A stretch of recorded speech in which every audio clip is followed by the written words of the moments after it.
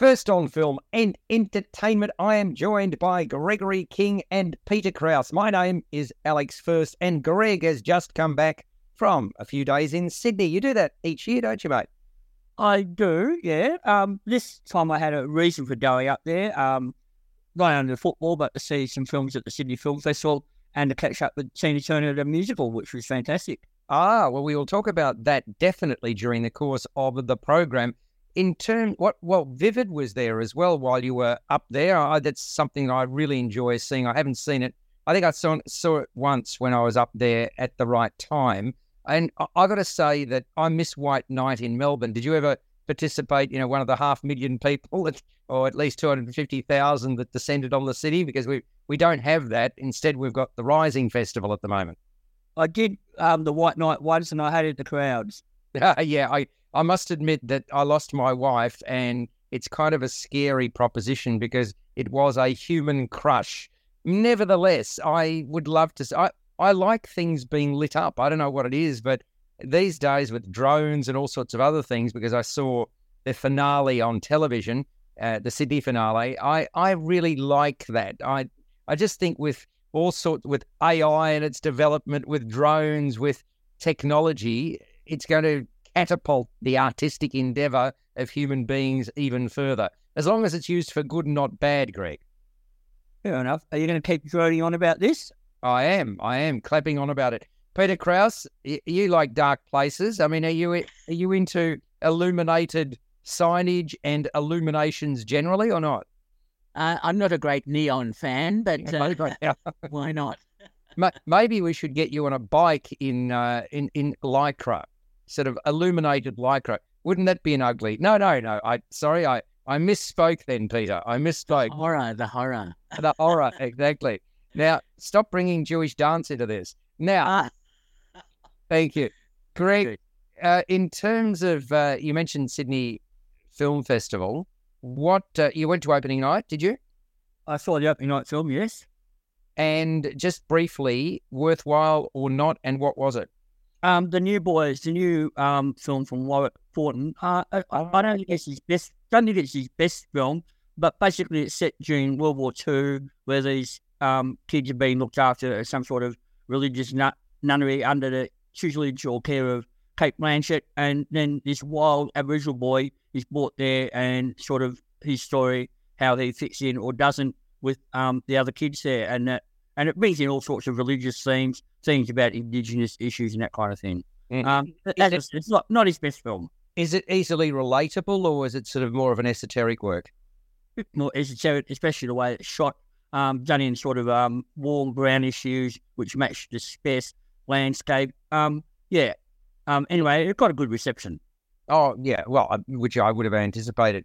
Is the Sydney Festival is not as large in terms of numbers of films as the Melbourne, is it? Or it does have a lot of films there. It just doesn't go as long. Melbourne's right. Goes for about 17 days. The Sydney one goes for about 10 days, plus a couple of days of repeat or what they call encore screenings of films that prove to be popular. But it's more spread out than Melbourne too, whereas most of Melbourne's screenings take place mainly in the CBD, Sydney, all the way to Leichhardt, Parramatta, Newtown, all those kind of things. Oh, that's good. That's great, because, you don't have to sort of trudge into the city to see parts of the festival. I like that. Good idea. Who wants to travel out to Leichhardt or Parramatta at night time, coming home 11 o'clock at night? That's true, but are you saying that the films are only shown there? There's a lot in the CBD as well. No, but what I'm saying is that if there's... That's where I tended to stick my choices to, so I didn't have to travel far. No, but what I was asking is, if you see a film that you like that happens to be in Leichhardt, but you don't want to travel to Leichhardt, is it also in the city, or is it... Yeah, there are multiple screenings of them. Yeah. I was only up there for 4 days, so I crammed in 3 films over the 4 days and a couple of other things as well. Mm-hmm. Fair and reasonable. Now, let's start with a film that is, I thought could have been better, but nevertheless, I thought it was good. I still thought it was worthwhile. And I'm talking about One Fine Morning, which is 113 minutes. It's MA rated. It's this slice of life piece, and it combines the sensitive touch of the writer-director Mia Hansen-Love, who was responsible for Bergman Island, with a leading actor, Leah Seydoux. I actually thought she's such a fine actor. Love it. She plays Sandra Kinsler, who's a single mum whose husband died 5 years ago. And she's a translator. She and her family are dealing with the deteriorating health of her father. His name is George, played by Pascal Gregory.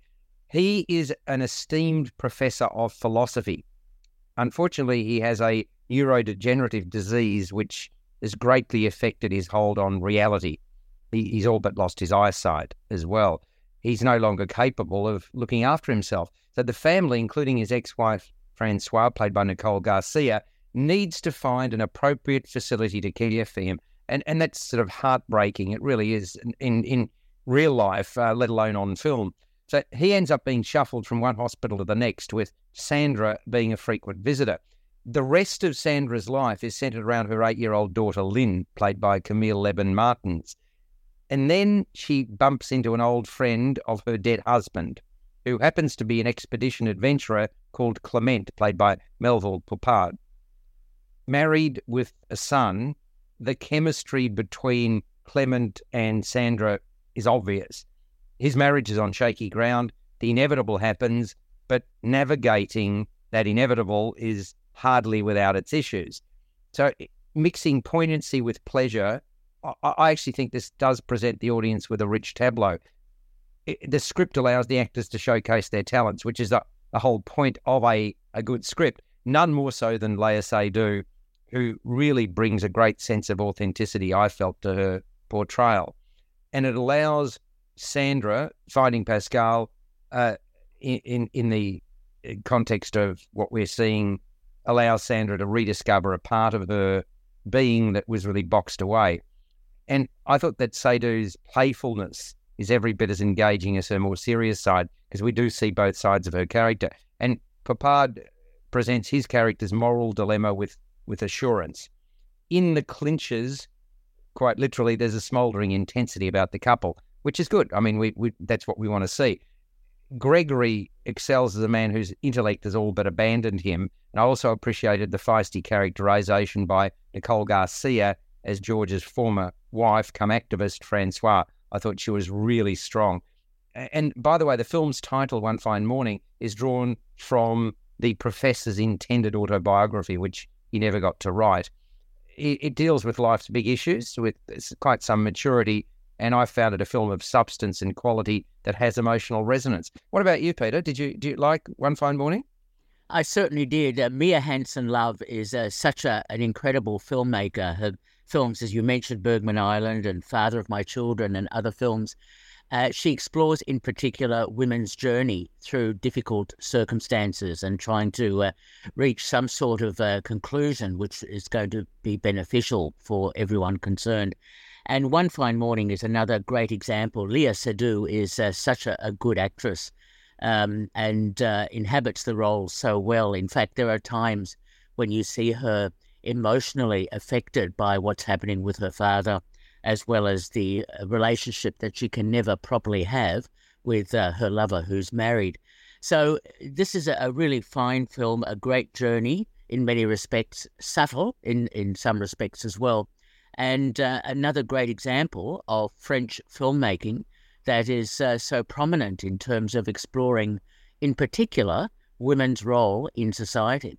It's certainly the sensibilities of French cinema are different, and that's something that I always look forward to, because it's not the take that you would necessarily have from an English, an American, or an Australian film, for that matter. And vive la différence. So it's no pun intended. I really enjoy French cinema because it explores themes in a different tone than we would get in the other Western nations I've already alluded to. What about you, Greg? Did you... I haven't seen this one yet. You haven't seen it yet. Okay, fair and reasonable. You know nothing, obviously. Exactly. So, okay, Peter, your score out of 10 for One Fine Morning, MA rated 113 minutes. Oh, an excellent film, 8 out of 10. Well, I give it 7.5. I mean, I liked it. I really liked it, but I didn't love it, but I really liked it. So that's what I would sort of say about One Fine Morning. Let's go from there to we go from subtlety to non-subtlety, I would suggest, by talking about another superhero movie called The Flash. Now, this is a very long film, as seems to be the bent whenever you've got a superhero movie of late. We're 144 minutes here, so shy on two and a half hours. It's M-rated, and you can't actually make a superhero movie without reference to the multiverse in this day and age, can you, Greg? The multiverse is everywhere. Well, especially in the Marvel films, they've been doing it for years now. Yeah, but that's the thing that amazes me now, that one's copying the other. I'm not sure who's copying whom, but we're talking about DC here. So DC's sort of latched onto it. And I mean, is that a good thing? I mean, can't we stick to one earthly plane? Can we not do that anymore? Do we have to go down? There's plenty of possibilities, though. I think this film has used quite well, cleverly. Yeah, that's true. Look, you've got the nerdish, insecure Barry Allen, played by Ezra Miller, works in criminal forensics, and he's got a voracious hunger. Whenever he can stuff his face, he stuffs his face. That's to give him energy, right? So anyway, he's the pivotal figure, Barry Allen, and he is also the Flash. He's a founding member of the Justice League, but he's forever down on himself. And even though he's rescued many people in distress, he regards himself as being treated badly, shabbily, called upon only when his hero, Batman, is not available. And just to give you some sort of context, the Flash gained his superpower, which was incredible speed, after being doused in chemicals following a lightning strike. So that's how he came to be the Flash. Barry Allen's upbringing has been shaped by a tragic event that saw his beloved mother, Nora, played by Maribel Verdú, stabbed to death. His father, Nora's husband, Henry, Ron Livingston, is incarcerated for that crime. Henry has always protested his innocence, and Barry Allen, believes him. The outcome of Henry's appeal is imminent, although his expectations of success are low. Then Barry, in the guise of the Flash, chances upon a way to rewrite history, to turn back the clock and ensure his mother never died. Although he is warned that going back in time, making over a single event, can upset the equilibrium of the universe, the Flash can't help himself. And it's there that he comes face to face with himself. Suddenly there's an older and a younger Flash, and the pair must learn to work together. But, as had been forecast, time travel can have devastating consequences. As a result of the older Flash's action, Earth is under extreme threat from dreaded supervillain General Zod, played by Michael Shannon. So the Flashes, the two of them, are not alone in fighting the enemy. In their corner is Batman, played by Michael Keaton, and Supergirl, Sash Carley. With lots and lots of cameos, there's a great deal crammed into 144 minutes of intense action, and you really got to concentrate to follow all the threads. The first Batman we meet is Ben Affleck, and Gal Gadot appears briefly as Wonder Woman. There's also a reverential nod, and I'm deliberately avoiding naming them, to superheroes past. So The Flash is the work of the writers Christina Hodson, who did Birds of Prey, and Joby Harold, Transformers Rise of the Beasts. Direction is from Andy Muschietti, who you'll remember met runaway success with It, the horror movie. Look, frankly, I appreciated Barry Allen's fraught backstory and his endeavour to bring back his mum more than the superheroes at war in this film. I thought that was good. The goofy characterisation by Ezra Miller, his awkwardness around virtually everybody, is quite endearing.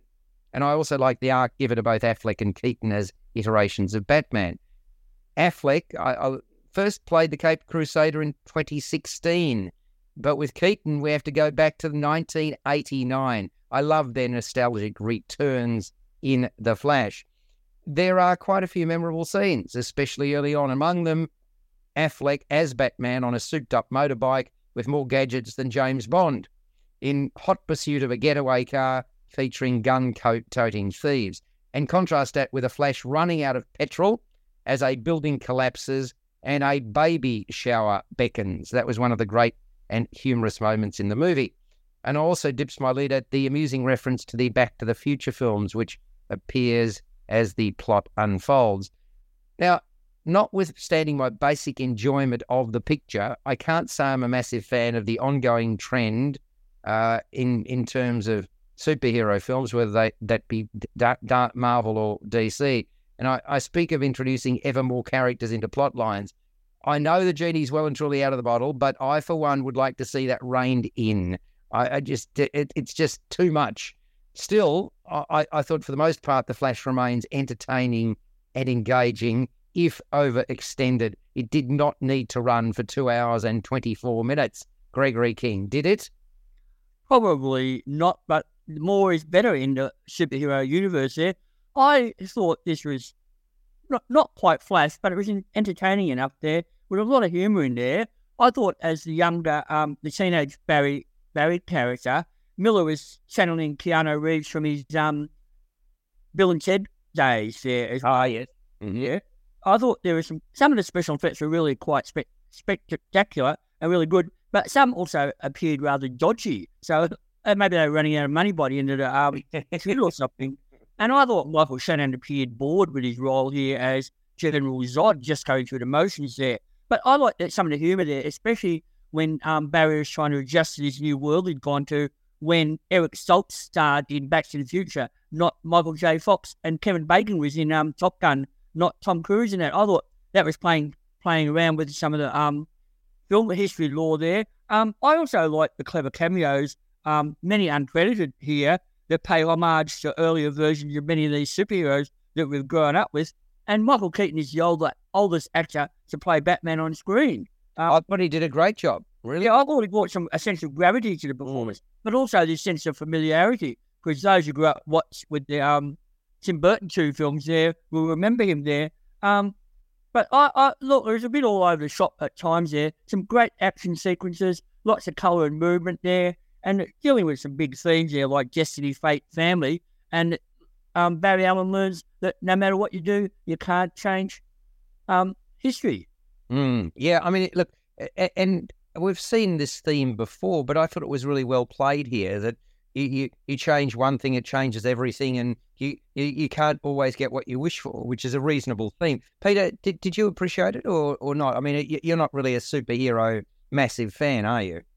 No, not so much. I must admit, I did find this film somewhat tiresome, especially as Ezra Miller's Flash character and his alter ego younger self, that playing off each other became very tiresome indeed. I thought this is just going on too far. Yes, there is some humour in the film, and there is some clever CGI.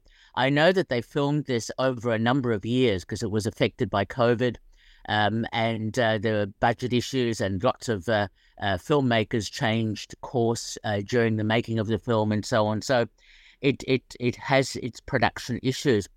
It was nice to see Jeremy Irons in the film. It was nice to see Tamura Morrison in the film as well. But throwing all these cameos and small roles and so on into the film makes it for a somewhat complex and repetitive mix for my liking. I mean, the whole Justice League sort of aspect of it is okay to some extent, but I just didn't feel any warmth or any relationship at all with the characters or with the situation. Yes, the CGI was quite good, and some of the cameos, which we won't mention, but amusing at times, were well worth seeing. But I just felt that the whole thing dragged a little bit, and it was just too repetitive for my liking. So I'm not a huge fan of it. Well, again, I mean, so did you see merit in what they were trying to achieve by bringing back the past and combining it with the present? Because I did see merit in that, and Greg said the same thing. Yeah, look, to some extent, yes. But again, I've seen that in other films, that idea of changing history, of bringing back the past. And I've seen it presented in a more compelling way than it was in The Flash, which became rather childish at times. I thought, this is getting really silly, and I would have thought there are stronger themes that the film could have explored.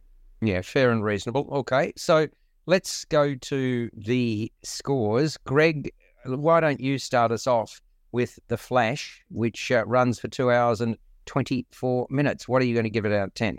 I'd give it 3 out 6 out of 10. I'm 6 to 6.5 if pushed there. I might have given it more if it had been shorter and cut some of the nonsense out. Yeah, well, that's which is what I started with. And well, okay, I thought you were going to give it a higher score given the praise that you. I like Peter. I got a bit bored with it, and I found it a little bit repetitive. And by the end, okay. And Peter, look, it's okay as a time filler, I suppose, for superhero fans, but I could only give it 5 out of 10. well, then I've got the high watermark here. I'm giving it 7.5. I thought it was quite meritorious, notwithstanding that, like you, Greg, I started to shuffle in my seat a little bit. But, I think that's true of virtually every superhero movie that we're seeing of late. They seem to definitely stretch it out beyond the 2-hour mark. And that's almost like they wear it as a badge of honour. All right, well, you are on J-Air. And by the way, we want you to support the station. $54 gets you membership.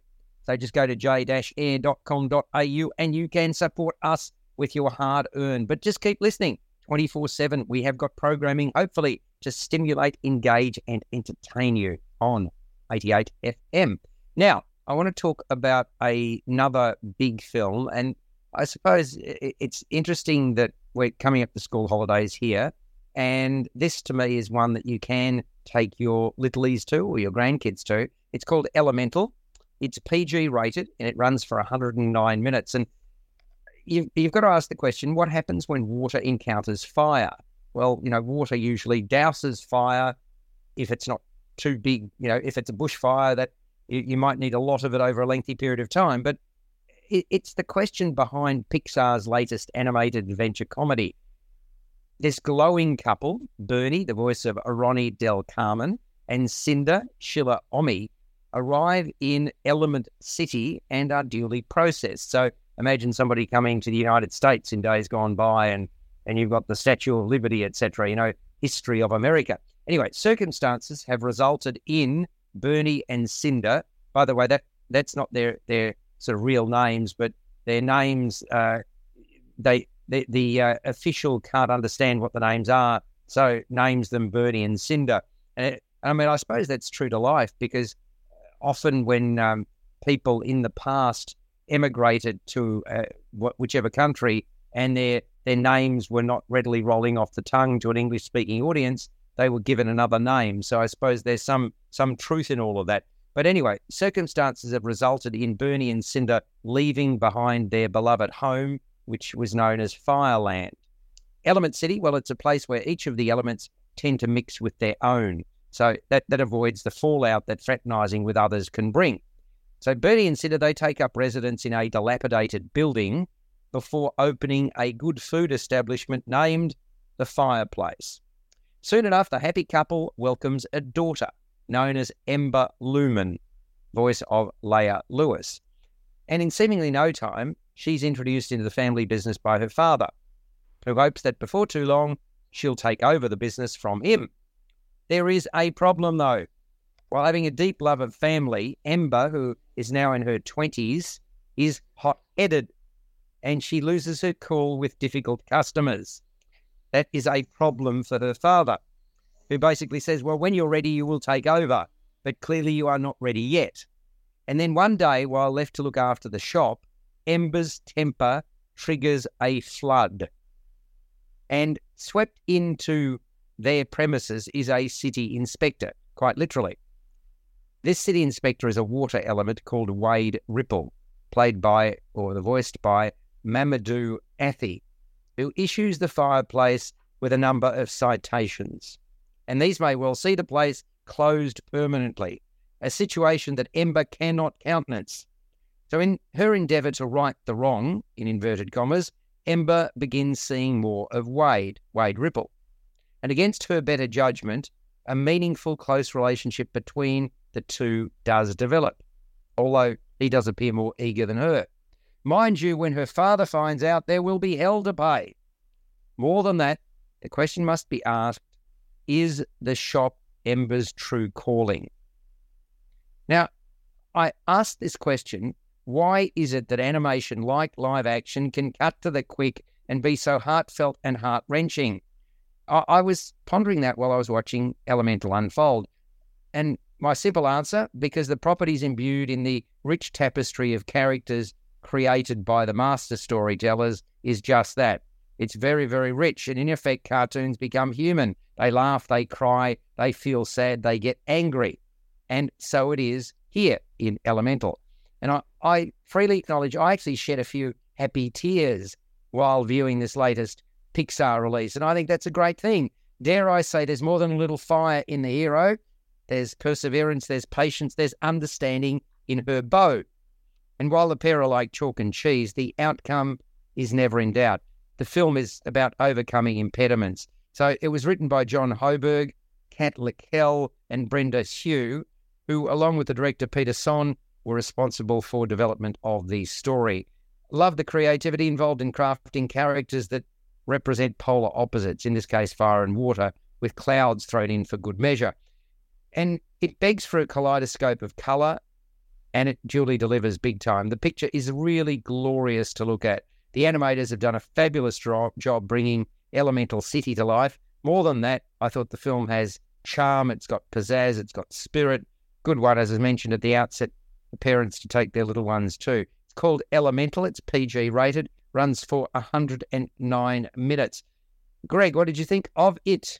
I haven't seen this one yet either, Alex. I had a problem when I came back from Sydney. I had a leak pipe in my apartment while I was away that's ruined the carpet. So I've been trying to get hold of plumbers and trying to dry up the carpet. So apart from work, I haven't had much time to do anything else. I can well understand. I'm sorry to hear that. In fact, you've basically played into the theme of this movie.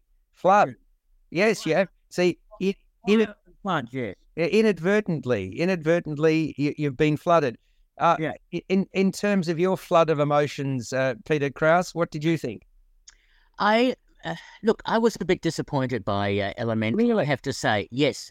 I like Pixar's films. I remember all the way back to Inside Out, which was such a clever and well-written animation about emotions and behavior and how to control that and so on. And I thought there was real quality in writing in that film. But I think now that Disney is part of the Pixar universe, I have a feeling, and pardon the pun, that Disney has watered down a little bit of the stories that we're now seeing coming from Pixar. And Elemental is a good example of that. The whole issue of fire and water and how they are opposites and how they attract and so on became somewhat repetitive for me. There's that repetition sort of aspect, a bit like The Flash. And I must admit, for me, it was a little tiresome because I would have liked more of the story about the migration aspect, about fitting into community, about other aspects of land and water and so on working together. I don't know. I found this a little bit too simplistic and a little bit too repetitive. Look, the CGI is very good in this film overall. The effects and so on look great.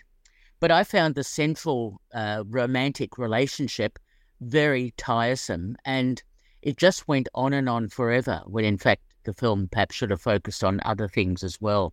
It was nice to hear the voice of Catherine O'Hara, but I think overall, and I know this film is preceded in cinemas by a short film about a man and his dog.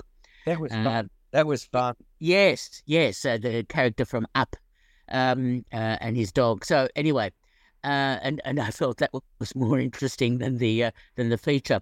So with Elemental, I don't know. I just felt a little bit unhappy about the way the story developed or didn't develop, and had its obvious outcome.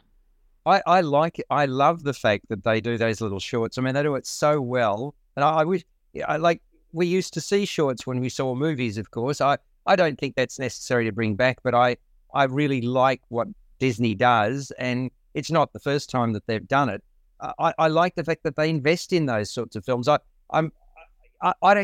would love to see a Disney sort of cavalcade of shorts that's put together for audience involvement and participation, because they're usually good, aren't they? They don't choose average sort of storylines, and there's always a little bit of a quirky element to it. There are. In fact, the writing for those short films is so much stronger and more interesting than sometimes some of the features. But I think the reason for that is it's easier to write something that sustains you for a shorter space of time. One of the problems that I often have with a film is they build it up and then they struggle to find an ending that I find suitable or adequate. And I don't know whether you have similar problems, but I mean, that's probably one of the biggest challenges, whether you're reading a book or seeing a piece of art or whatever it might be, getting an ending that satisfies an audience and fits in with the narrative structure can make or break a movie, can it not, Peter? Look, it certainly can to some extent, and there's always audience expectations that you want to have a particular ending, a happy ending, or something else that ties things together. I just like shades of grey. I like to have perhaps aspects of a story that are a little bit more convoluted or a little bit more difficult to manoeuvre so that audiences have to think. Well, I'm thinking, I mean, one of the best movies I've ever seen was On Sondé, which just, it had the element of surprise. Remember that? Yes, the Denis Villeneuve film. Yeah, I mean, I love that when that almost your expectations are upturned, and I think, wow, that's really something to behold. So that's kind of what I want in my movies, but that's few and far between. I mean, most of the time, as with a number of the movies we've spoken about today, you get what you expect, right? And a lot of people find that satisfying. Do you have a problem, Greg, when a movie leaves it up to us as an audience to make a decision about? Now, remember you saw... One that affected you at times, like the ending of Inception, with the top spinning, and you just sort of, you're left to your imagination what's going to happen when the top stops spinning. But there was one But there was one that you and I disagreed with recently, where we went to the Kino. Remember, you found the film quite slow. I'm just trying to remember what it was. It was in a courtroom sitting. Saint-Hammer, yeah, exactly. Now that had an ambiguous ending, and I don't think you particularly warmed to that, did you? No, but I didn't like the film to start with, so that wasn't going to be effective. But you enjoy the film, or it's got all these possibilities. Yes, leaving you wonder what happened. Some books do that too. They come finished with a bit of an ending, ambiguous ending that leaves you up to work out what you think is going to happen next, and it depends on how you relate to the character, and sometimes what you take out in the film that it might you might go in a different direction. I'm curious, boys. I know one of our colleagues, Dave Griffiths, who we haven't heard from for a while because he's been involved in all sorts of other things. Hopefully we get him back. But he has written scripts, etc., so he knows how challenging that is. Have any of you tackled writing, like writing a longer piece of work? Obviously, what we do is we sort of write or broadcast about film and theatre and so on. But have you tried, Peter? Have you gone beyond that and written a script? No, I haven't. And any interest in so doing, or you're too engaged with what you do day to day? Absolutely too engaged with so much else. But I suppose you can admire I admire writers who can do that, because it's a totally different form of writing to journalism. Totally different. The creative process involved and the time that it takes to write something as well. Heightened and high admiration. What about you, Greg? I mean, you do a lot of reading. Could you ever write a book? I don't think so. I'm probably not disciplined enough to do that. Fair enough. Well, look, that's a long time. Let's go to Elemental. Just before you move on, I don't know if it's a question, when we talked about the Flash there, we know Ezra Miller's sort of in all sorts of problems at the moment, but given that the Flash is quite successful at the box office and everything, and there's likely to be sequels following the character, what are they likely to do? Are they going to recast the character, or do they drop the Flash from the Justice League roster? Well, perhaps you can, without going into fine detail, for those people who are not familiar with what's going on with Ezra, outline what's going on in a respectful manner. He's got himself in all sorts of legal problems there. That's all. I'm not going to go into too much detail there, but he has been sort of charged with some quite serious matters there. But yeah, it's just wondering what's going to happen, given the fact that film companies are reluctant to deal with actors after they've sort of disgraced themselves, what's likely to happen with the Flash now? Well, like, it's probably just as easy to recast him. It's happened in the past, with the Spider-Man and Batman franchises, so that might be the easiest call. Yeah, Peter, do you have a feel for what might happen in that regard? Not particularly. I mean, Hollywood always finds it difficult to deal with these situations now, and look, who knows how that's going to play out. At this stage, there's been no verdict or judgment. Yeah. Look, I mean, nobody's indispensable, dare I say, and that I suppose that's the answer. You really don't know what's going to happen. Obviously, any cases will play out in the right jurisdictions, and we'll go from there. In terms of there's still Ezra Miller will still be seen shortly, and we're going to see Dali Land. So that hasn't come out in terms of films that he's made. But I can't see, having a quick look, that there's anything upcoming beyond The Flash in terms of his CV. So, yeah, it will play out. So let's go to Elemental and get a score out of 10 from you, Peter, for that I should repeat runs for, well, it's PG rated, and its running time is 109 minutes.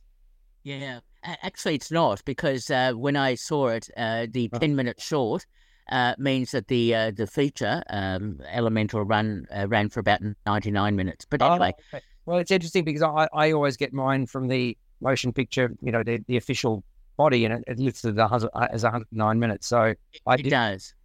So you're saying it's minus the short. Fair enough. Yes.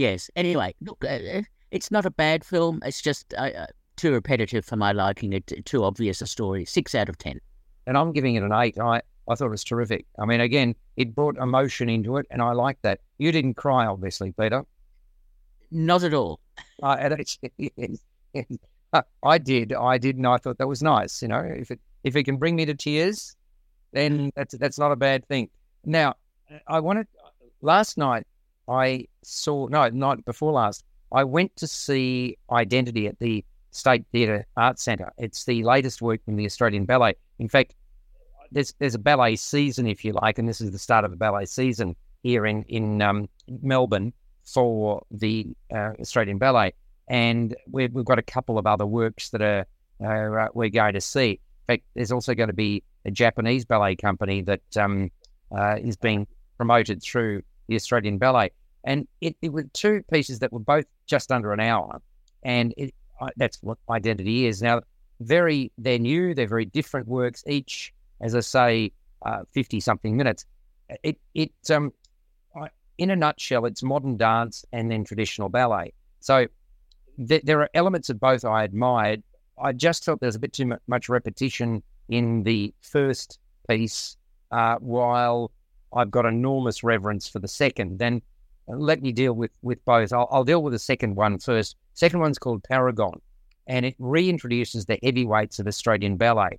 And it's interesting. It's got something in common with the movies that we've just spoken about in terms of bringing back the past. You've actually got quite a number of really fated ballet dancers who used to grace our stages, who've been brought back. Now, that's really gutsy, brought back on stage performing ballet when, I don't even know what the ages are, but some of these people would be every bit of 60. Now, that's not old, but to take to the stage as a prima ballerina at age 60 is not something that you see every day. I thought it was absolutely fabulous. It's remarkable how dexterous they remain. Not all of them are 60, I might say. And I'm not saying, as I say, I reiterate, 60 is not an old age, but in terms of the expectation of ballet, when you're seeing it in the best form, which is obviously at the pinnacle with the Australian Ballet, that in itself is really challenging.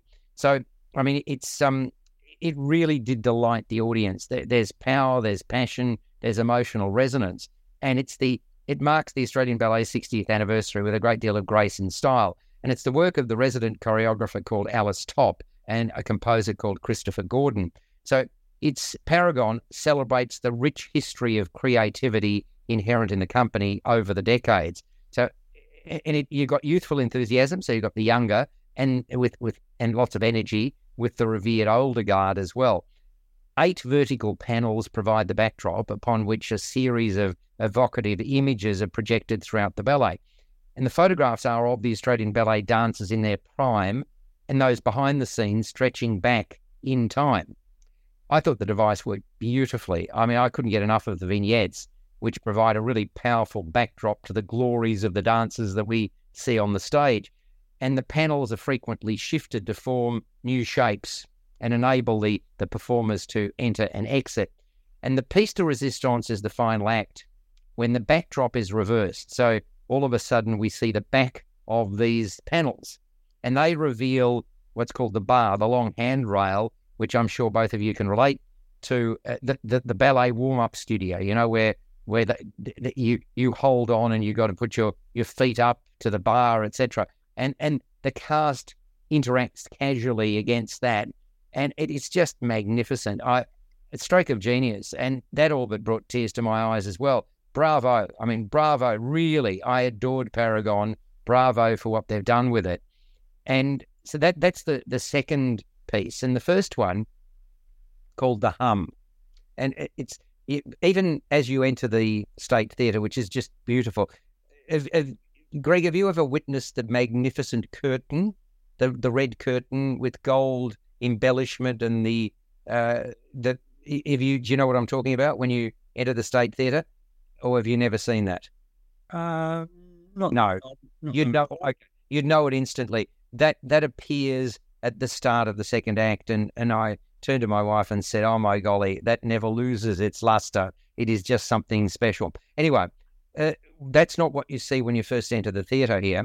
You've got this sort of white rock-like formation against a stark black background, and it's shape-shifting. It's constantly moving from smaller to larger, and that's what we see as we enter the State Theatre. Now, that visual image metamorphosizes into a large global vortex once the curtain goes up, and it often has a tail, so it gave me the appearance of a balloon of various hues, and notably red and black. Why is that significant, Gregory? Thank you.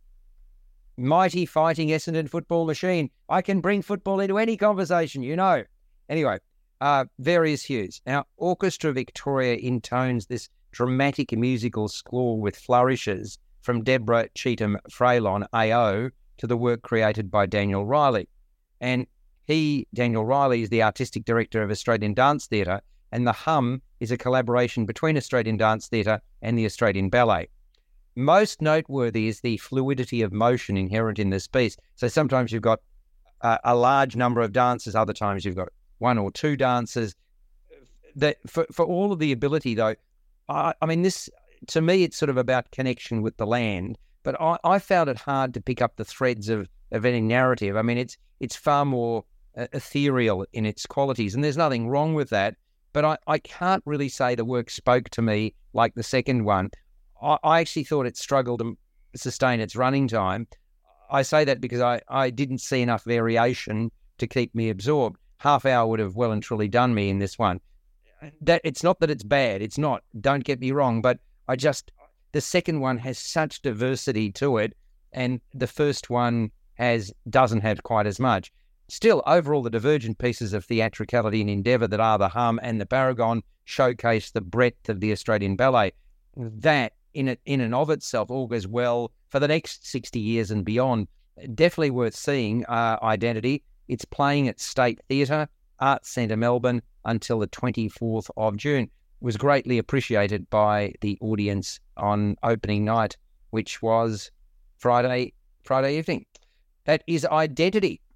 I want to talk on JAir about a couple of other things that, depending upon time, that I've seen during the week. Now, one of those, how do you both feel about slapstick absurdist comedy? Is it something that annoys you? I mean, you could go back to Monty Python. Are you Monty Python fans? Either of you, Greg? You like some of their stuff, yeah. I mean, what about you, Peter? Absurdist comedy, does it do it for you, or do you get challenged and it's not your bent? No, I like it. I mean, think of Jerry Lewis, think of What's Up, Doc. There's been going back to Bringing Up Baby, going back to the 30s. So, yeah, I like it. Okay, well, what a breakout, beguiling, absurdist slapstick comedy masterclass is at Malthouse Theatre. Deliberately pointed slight at male arrogance and entitlement. So you got a pretentious interviewer played by Feidlim Cannon who conducts an at first fawning interview with a heralded esoteric playwright and director played by Adrian Truscott. Their dress sense, their wigged and mustachioed personas, at least one of them has a moustache, are as outlandish as the interplay between the pair. Now, Truscott has premiered a work that pits man against woman, and it's resulted in mayhem, with the sexes at loggerheads. Masterclass masterfully manipulates the traditional practice of interviewers and interviewees, turning the age-old practice on its head. So you've got physical and you've got verbal humour colliding as the interviewee challenges the interviewer. Complete with music and dramatic sound effects, Truscott proceeds down the path of, quote, educating Cannon as to why white male artists are no longer needed. We've had enough of them, right? There's enough in, dare I say, the canon of what has been in existence since time immemorial. Now, while Cannon isn't sold, in time he comes to understand Truscott's perspective. Still, when push comes to shove, Cannon refuses to leave the stage. Now, this is a 1 hour piece, and what happens is, if you can imagine this, you've got two people on stage with a couple of old armchairs, and you've got a coffee table and little more, right? A few little accoutrements, but not much more. So the piece finishes and the pair are still on stage together, sitting opposite one another because Cannon refuses to leave the stage. And there's music playing, which is, again, talking about women and men and so forth. So the music is most appropriate. And gradually the crew behind at the Malthouse comes on to sort of clean the space. And the pair remain on stage. And one by one, you've got the audience filing out of the theatre. And I deliberately stayed for 13 minutes. I was the very last guy to leave, and they were still there. I loved it. I thought it was just so clever. And it's really heady, hilarious, heartwarming stuff, Masterclass. It's parody of the highest order, which pricks privilege and power. Much of the interaction between the protagonists leaves the audience in stitches. And in real life, Truscott is a choreographer, a dancer, a circus acrobat, a writer, a storyteller, and a comedian. And she's been creating gender-straddling work in New York City and abroad for more than 20 years. And this show has been put together by Truscott and by a Dublin-based, internationally renowned theatre company called Broken Talkers. And its co-artistic directors are Feidlim Cannon, who we see on stage, and Gary Keegan. And while this pair defy categorization with their work, it's unashamedly ambitious and fearless. And that's evident in spades in this deliciously provocative piece called Masterclass. Now, unfortunately, it was only on for 3 days. It finished yesterday. It was part of Rising, and Rising itself basically finishes today. Or was it finishing today or yesterday? Anyway, Rising, there's been some talk, has Rising, because it was a combination of two festivals of the past, including White Night, whether Rising is hitting the mark. I still miss White Night. Even though I did, as I said, lose my wife 1 year when I attended, I liked the fact that the city was open from sort of dusk to dawn, and I still think that was a masterstroke. Now, you've got elements of that White Night in the regional areas, but we no longer have it in Melbourne. I'd like to bring it back. I still find that I'm missing it, and I found it gave the city a bit of a lifeblood. The challenge that, Greg, you mentioned is the challenge that they face, not having too many people. I mean, you could have a serious incident, right, where people are basically, they're smothered if people fall in amongst too many other people. So I gather that that's sort of one of the issues that they have. But nevertheless, as an event, as a cultural festival and a spectacle, I thought that White Night was something special. I applaud the Masters of Rising. I think they did a really, really good job. I saw quite a few pieces of work over the 10 days or so. But I still think there's room for more. And often the festivals that you have in the smaller states, Adelaide Festival, etc., that's applauded because I suppose they don't have as much going on as Melbourne does. Melbourne's theatre scene is incredibly thriving. I put together a list of things that I do every week, and you boys know that. And it's almost like at the moment, it's virtually 4 or 5 to 1 in terms of theatrical entertainment compared to movies. I'm not sure why that is, but I've never seen that sort of mix that we are seeing today. Anyway, I also went to see Robin Archer. Now, have you either of you seen Robin Archer live? She's quite something. To me, she's one of our finest treasures, a national treasure. Greg, have you seen Robin Archer in the past? Okay. Well, she puts together a highly entertaining show called An Australian Songbook, and it could be the soundtrack of the glorious Robin Archer's life. She's accompanied by a highly talented 3-piece band who also provide backing vocals, and they bring us largely a collection of little-known songs and a few poems. So there are a few tunes that Robin Archer wrote and others that chart the path of Australia's heritage. And she's got a really warm and engaging tone, crystal clear enunciation. She pays homage to Indigenous Australians and to immigrants. Her mother clearly has a special place in her heart, and really with her love of the land. And there's a bracket on parodies and blowhards, including politicians, which goes down a treat. Robin Archer ends this show with a lengthy doff to many of Australia's place names that goes on for probably, the best part of 10 minutes. It's just amazing how she changes tempo. So there's ballads, there's lullabies, there's laments, there's love songs, there's yodeling, there's up-tempo numbers. The range of this woman is magnificent. She and Cameron Goodall on guitars and banjo, George Bertrumlis on the accordion, and Ennio Pozzebon on keyboard harmonise wonderfully. So you've got Bon Scott, you've got Kate Miller-Heidke, you've got First Nations songwriters. An Australian Songbook is a rich and textured offering. Archer and her cohort clearly have heaps of fun doing what they do. The chemistry between them is palpable. So Archer straddles time and place, moves from the 19th century, songs from there, to the here and now. So from deeply reverential to poking the bear, her at times salty mouth endears her to an appreciative crowd. She really does provide background and context where these songs came from, how they came to be. I thought that really was excellent. It's really a narrative concert with a primary focus on the music.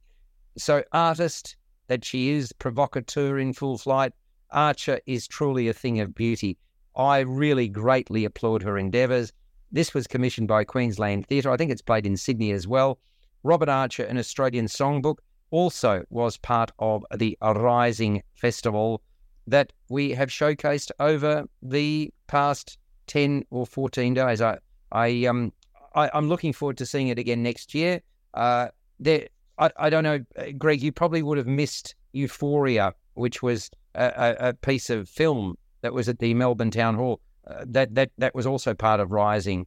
And I know it was quite controversial because it was sort of against materialism, and yet it was a rich showcase where they spent a lot of money getting the visuals right. So I know there's been a bit of controversy surrounding it, but I found it stimulating. Some pieces of it were more stimulating than others. That was Euphoria, which is also part of Rising.